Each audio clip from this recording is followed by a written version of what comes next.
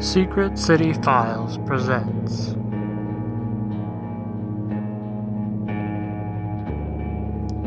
Episode 1, Ghost of the Machine.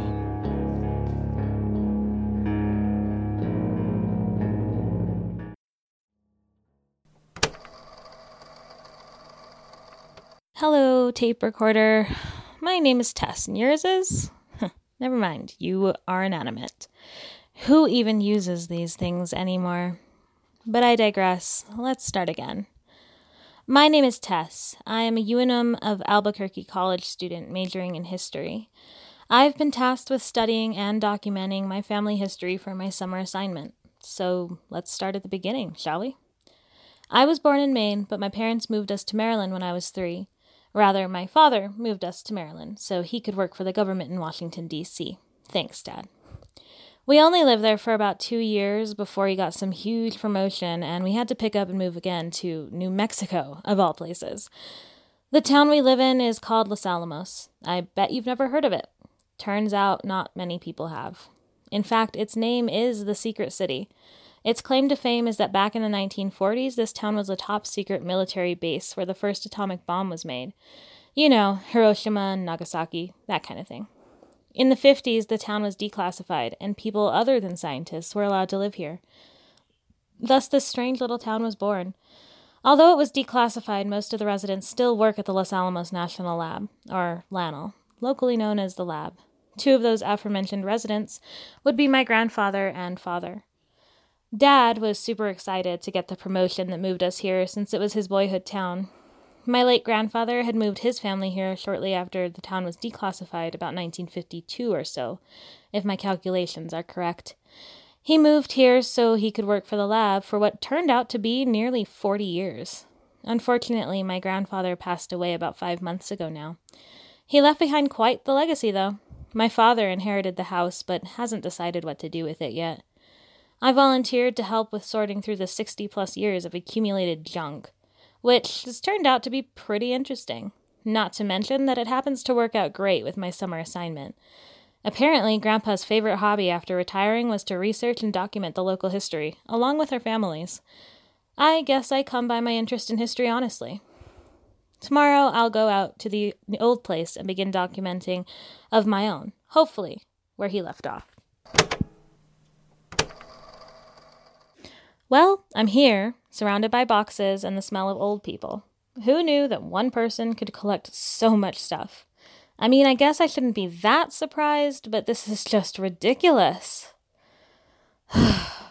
Anyways, let's see where to start. Let's move some of these around so I can actually sit somewhere. If you could only see the amount of dust on these boxes. Okay, there we go. Now that I'm comfortable, more or less, let's get started.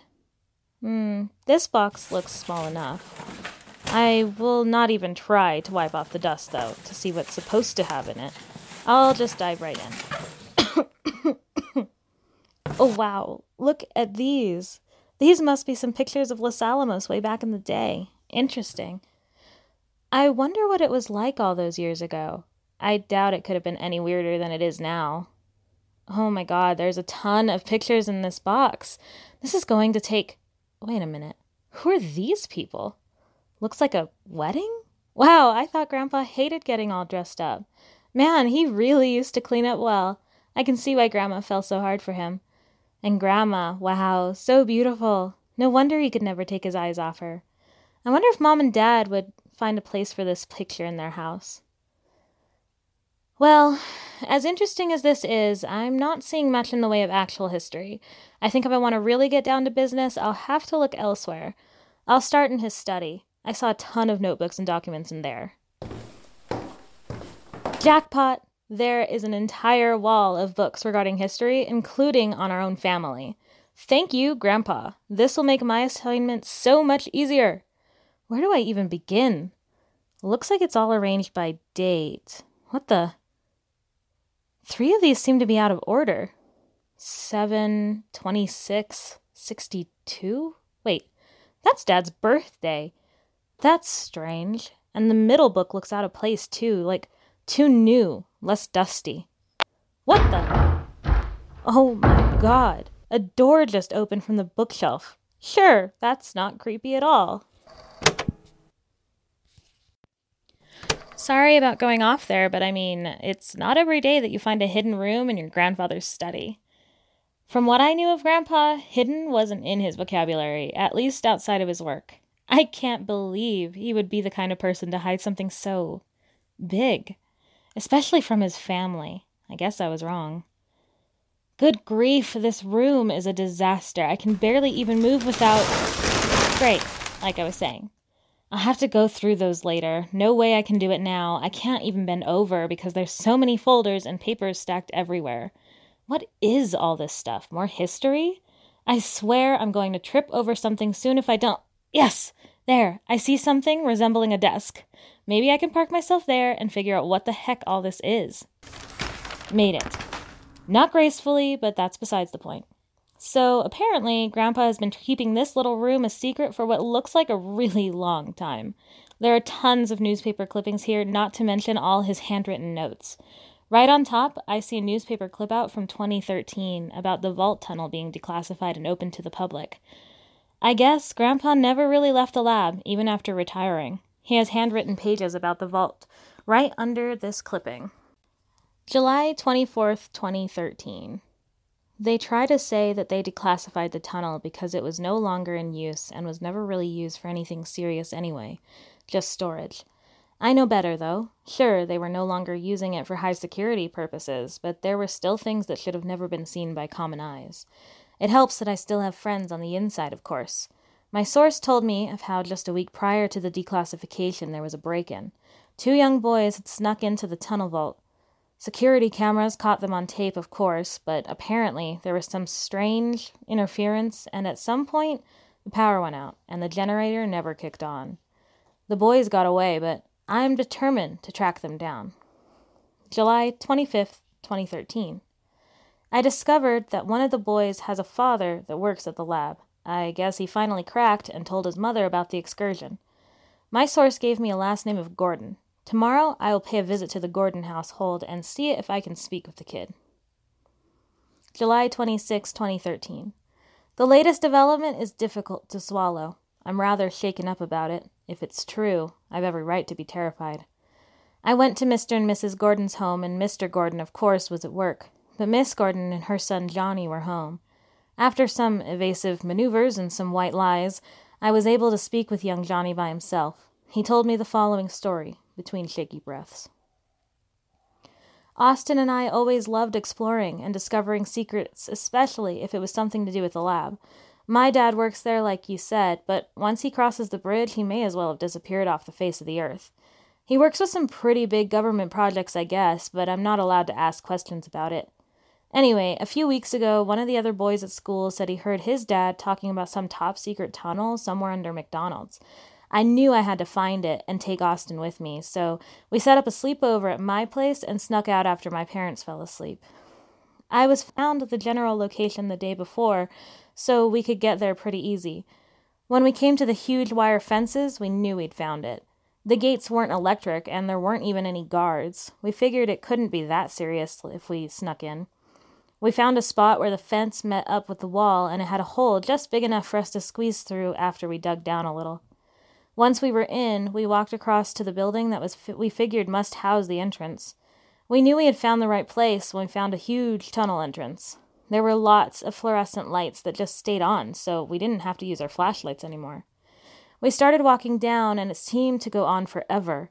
Just one long tunnel going straight down. Finally, we saw a huge steel door. We figured that was the end. We knew we wouldn't be able to open that thing.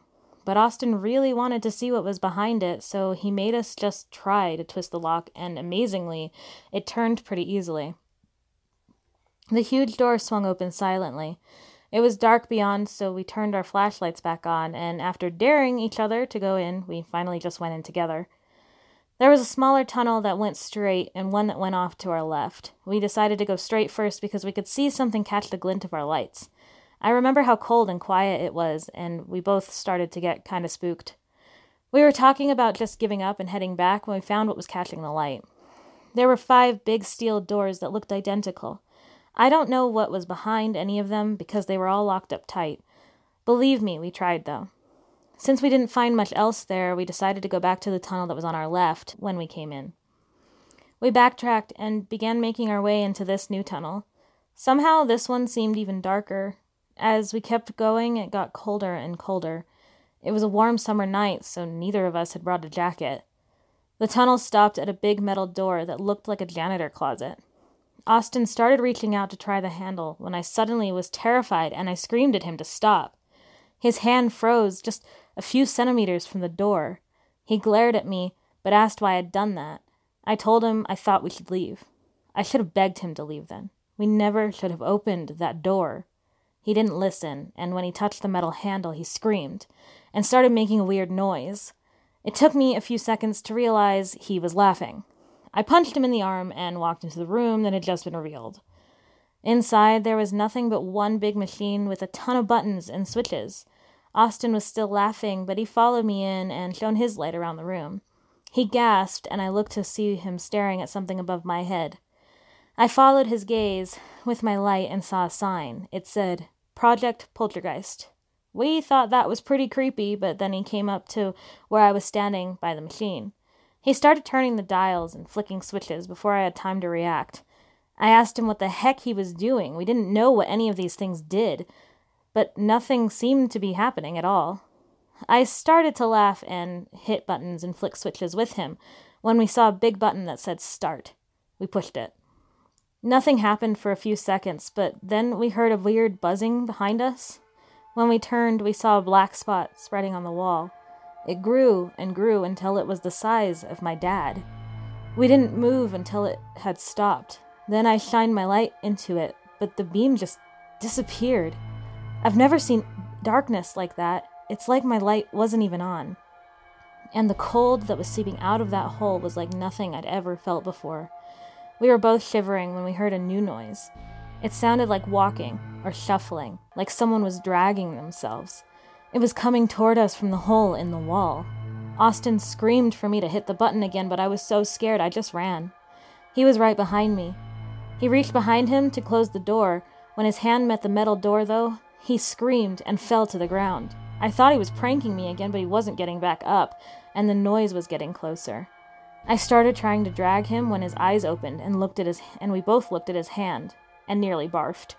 It was dark and looked burned. I grabbed Austin and we started out. He was struggling to walk, so it was taking forever. By the time we rounded the corner to the big tunnel, we heard the door behind us open. Whatever it was chasing us. I was dragging Austin as fast as possible, but it was so slow, and the thing was gaining on us.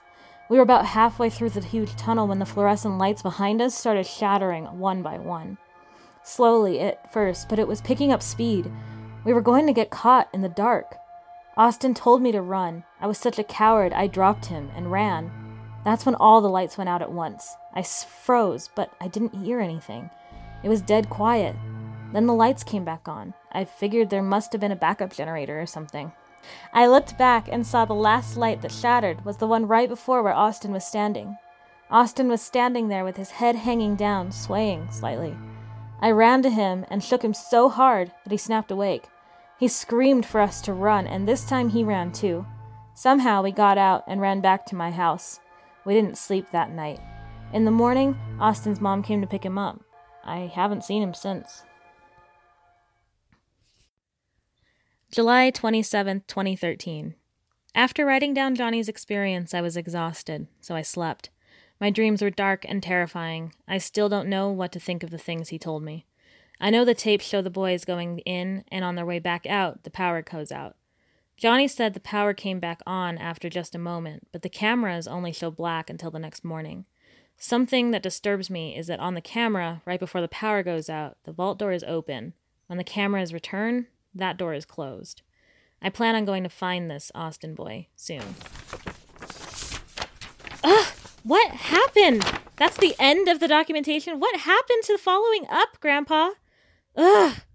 I guess I'll have to do it myself. Tomorrow morning, I will go and see if I can find this Austin boy. I wish he'd included a last name. It's closer to the next night, but unlike Grandpa, I did follow up.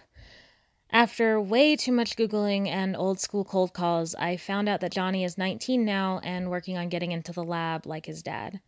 I had to leave a couple messages on his phone before he finally called me back, and he nearly hung up on me when I brought up that night. He didn't want to talk about it and got pretty peeved at me for being persistent, but I got the info I needed. Austin's last name was Torres. I found his mother's number and address in the phone book. I swear I don't know why so many people still use them. Regardless, I called the number and it was disconnected. Score for the phone book. I ended up having to go to the house. I arrived on a street that looked like a great place to raise kids, but when I got to the house at the given address, it just didn't fit in. It was dirty, the lawn unkempt and overgrown. It looked like no one had lived there in 10 years. I knocked anyway. It was dead silent, and I got kind of creeped out, to be honest. Before I fully turned away to give up, though, the door opened a fraction. A pale face stared at me with questioning and what looked almost like fear in her eyes. Now, I should be honest with you and say that I had a feeling that whatever I was about to hear wouldn't be the same coming from me. So I secretly hid my phone with a recording app in my pocket, and I hit record as soon as she answered. Here's the audio from that. Who are you? Hi, my name's Tess. I'm a local college student on break, and I have an assignment over the summer. I chose to focus on local history. I heard that you and your son may have had an experience to do with the tunnel vault before it was opened to the public in 2013. I was just... No, get off my property right now. Where'd you even get that information? I'm calling the cops. No, wait, I swear I'll get right out. Just tell me where I might be able to find your son Austin, please. He's dead. They killed him, those monsters at the Oh my god, I'm sorry. I had no idea, but how? The lab people killed him? No, I don't know what happened that night, but my little boy is not who came home to me. I took him to the ER as soon as I saw his first seizure. Those black, soulless eyes. Oh God, they said it was a sudden onset of a neurological disorder. I say that's bull. Are you with them? Oh my God, you are, aren't you? Get out of here now. I'm dialing. I'm sorry, ma'am. I didn't know. I'm so sorry. I'm leaving. Oh, God. So there you have it. I guess that's it. I have nothing else to add.